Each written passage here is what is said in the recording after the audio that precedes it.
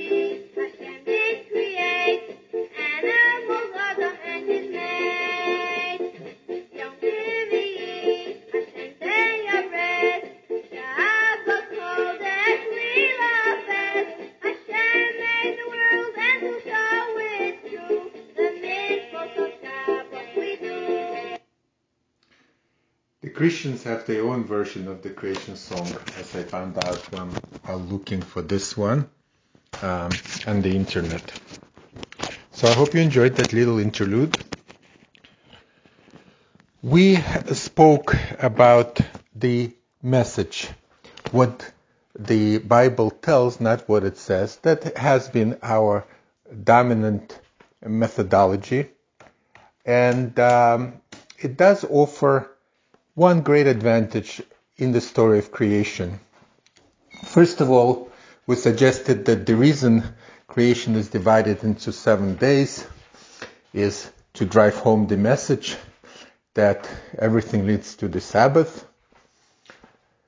Secondly, we suggested that this is to teach us that on the earthly abode, it takes time and process for the cause to create an effect. In heaven, God says, "Let there be light," and there was light. On the earth, not so fast. This is important because the separation of cause and effect creates a space for humans to have freedom. When there are multiple causes, it appears, and in fact it is so, that man with his free will is one of the players in how things happen. That allows him to both have the freedom and to have the illusion of freedom. How these two things interact is complex, complicated. We will not deal with that now.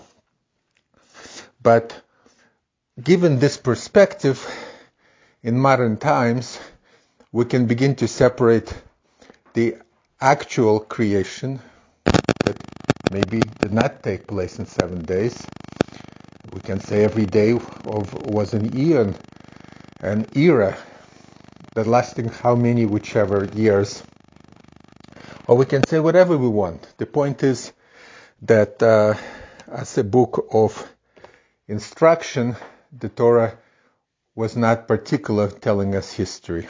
There's precedent for that from previous generations.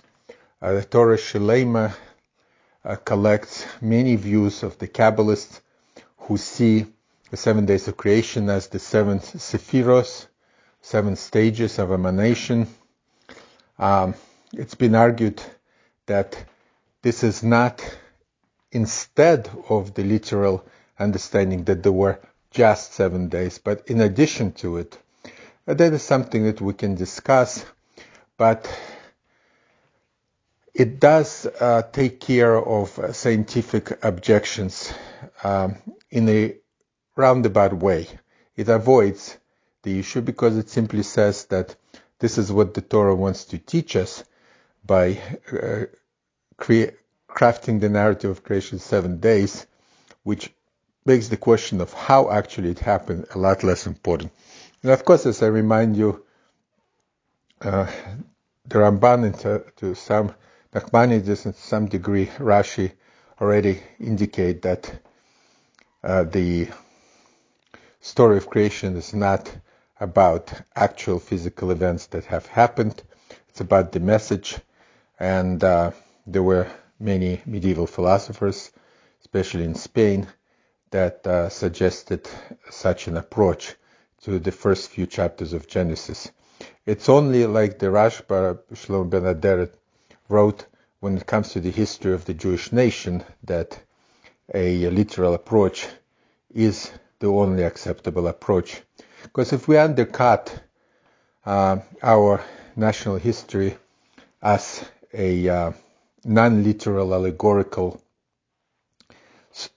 narrative, we undercut our very basis.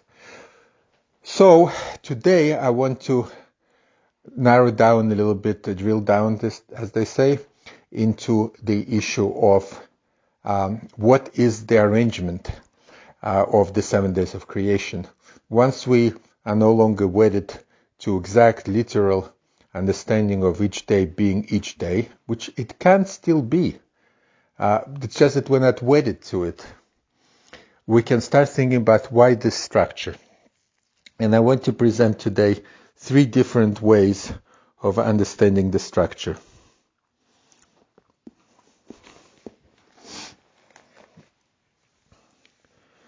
We have 7 days. Creation completed on the 6th day. 7th day was the day of rest. Do these 6 days fall into some pattern? And in fact, it does appear that there is some kind of a pattern. When you read the story of creation, you instinctively realize that there's some kind of a pattern. So there are 3 approaches that I would like to present today. The first one is from Leo Strauss. He was a Jewish philosopher, but even more so a general philosopher that left a definite mark on modern philosophy. He was a scholar of Maimonides who generated some interesting ideas about the philosophy of Maimonides. But he also has an approach to creation.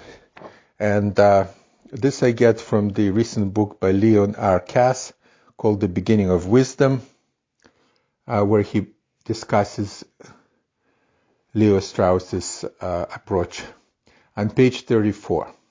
So he says that the approach is based on the idea of development, or what Plato calls diaresis. In other words, everything is divided into 2 groups. That which we are going to discuss and complete, and that which we leave for later. Then we go to the group that we left for later, and we divide that into 2. One part of which we're going to discuss and complete, and the one that we leave for later. And if we do that, we see a certain type of organization in the creation story. So, on the first day, there was something without place, meaning light, and something that have place. We complete discussing light, and we go to the second group. And the second group, there are things that lack definite place. There are regions that need to be filled. And there are things that have a definite place. We'll discuss things that do not have a definite place, that are perhaps themselves places. Regions needed to be filled. This would be the heaven, the sea, and the earth. Now let me just make a point that this idea that in the first 3 days we basically created something that was filled on the last 3 days is a very sensible idea, as we will see. On the third day, things become further subdivided into those that lack local motion. This would be plants created on the third day, and things which are not discussing yet that have locomotion, that do move from place to place.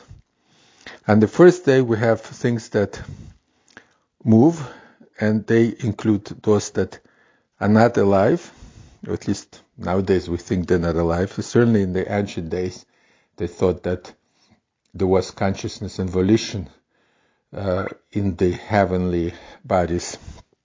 But let's say like that. So on the fourth day, there's a group that lack life, sun, moon, and stars, and the group that have life, which we're not discussing yet, until the fifth day. In the fifth day, there are things that have life that are not on the earth. They're in the sea, fish, or they're flying in the heavens, which is birds. And we discussed them on the fifth day, but we leave the things that live and move on earth for the sixth day. So on the sixth day, we discussed two things: moving animals that are alive, that are not in God's image, which is land animals. And there is another group, consists of one, men, a moving, living thing that is in God's image. And then we discussed that. That's one interesting approach. There is another approach which also suggests itself, which is a sequential approach. In other words, A, B, C, D, E, F. In this approach, the first day corresponds to the fourth day, the second day corresponds to the fifth day, and the third day corresponds to the sixth day. How are we going to quite do this? So I worked with the chart that Jonathan Grossman, a young professor of the Bible now at Bar-Ilan University, previously taught in the Dati Leumi Yeshiva world, and who put out the book called The Creation, and it's called Creation, the Story of Beginnings by Maggid Press. There on page 47-48, he's done my work for me. I just had to clarify it, and here it is.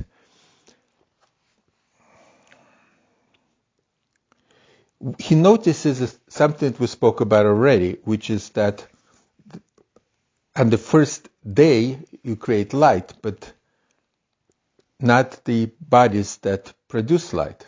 The moon and the sun and the stars only get created on the fourth day. So that can lead us into a consideration of correspondence between days. So we already said in the first day, God said, let there be light, and there was light. And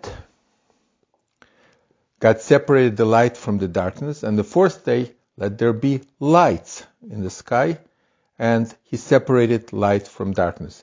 A point I'm making is that one thing that can help us understand the intentional parallelism is if the same expressions are used.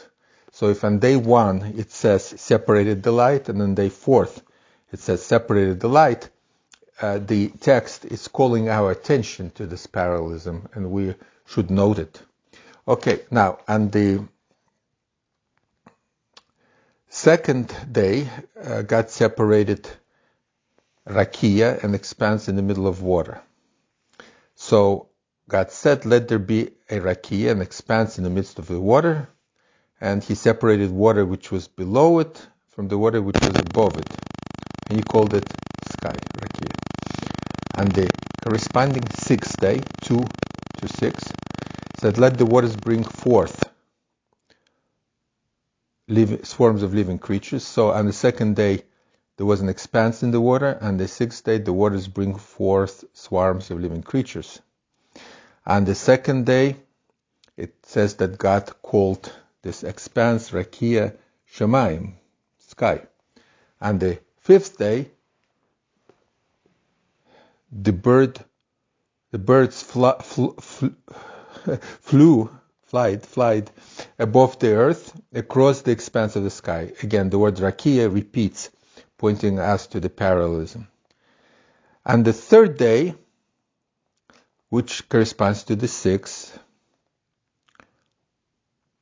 let the water below the sky be gathered in one area, and he called the resulting dry land earth, and the gathering waters he called seas. And the sixth day said, let the earth bring forth every kind of living creatures. So there's a correspondence between dry land being called earth and this earth bringing out creatures. There's another correspondence between the third and the sixth day. God said, let the earth bring out vegetation, seed-bearing plants. And the sixth day, God blesses man and gives him every seed-bearing plant that's upon the earth. Same words, earth, plant. So that would be the second approach, in which day 1 corresponds to 4, day 2 corresponds to 5, and day 3 corresponds to 6. The idea being that God created the space, which he then filled on the corresponding day. I would propose yet another way to divide, and that is through chiastic structure. We will not discuss this kind of structure now, but in modern times has become extremely important in understanding both sentences and parts of narratives. And what it basically says, that we have a structure which looks toward the middle. So that let's say, 1 would correspond to 6, 2 would correspond to 4, and 3 would correspond, 1 would correspond to 6, 2 would correspond to 5, 3 would correspond to 4. The idea behind this, I think, is that people read in ancient times different than we read now. We're used to sequential reading. We have a novel, we have it chronologically developed, and that is what we expect. And we also don't reread. We have so many books, we read them once. In ancient times, they had few books, and they had even fewer sacred books. And you read it and read it and read it, and you read it very carefully, very, very quiet place with no distractions, to the extent that we cannot even produce such a method of reading nowadays. And you focused on the entire story, and you correlated, and you came to the middle. And the main idea that the story tries to give is in the middle. I'll give you a very quick example. When God created Eve, I will say this in Hebrew, he called her woman because from men it was taken. So, lizos ikore isha kimi ish lukacha zos. The sentence starts with the word zos, this one. It ends with the word zos, this one. There's a correspondence between should be called and was taken. And of course, isha, woman, and ish, men, even like in English, sound very similar. So the sentence focuses in its middle, man and woman. Lezos ikore isha, ki, because, mi ish, lukacha zos. That's an example of a simple chiastic reading. We'll talk much more about it. I think I'll need to have a special session on that. But for right now, just look at the structure of the creation. We have day number 1.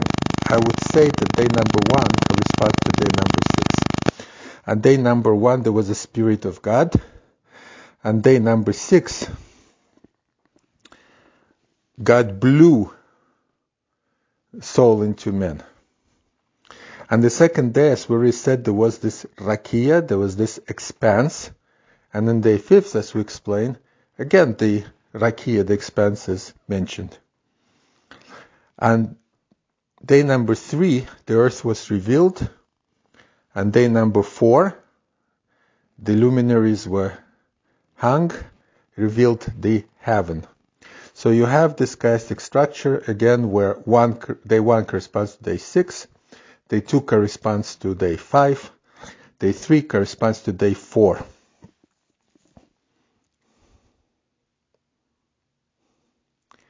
The only pair, of course, that has only one element,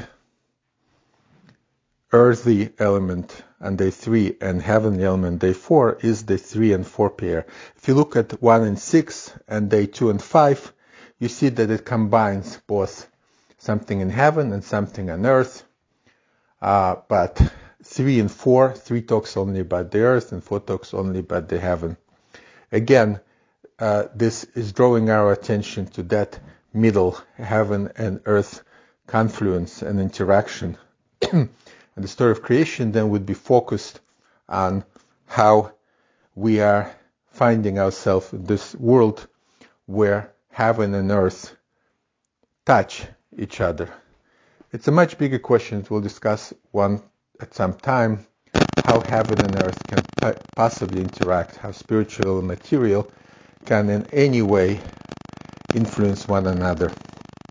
But the story of creation draws our attention to the fact that they can. Thank you very much for listening. Until the next time, and may you only have blessings.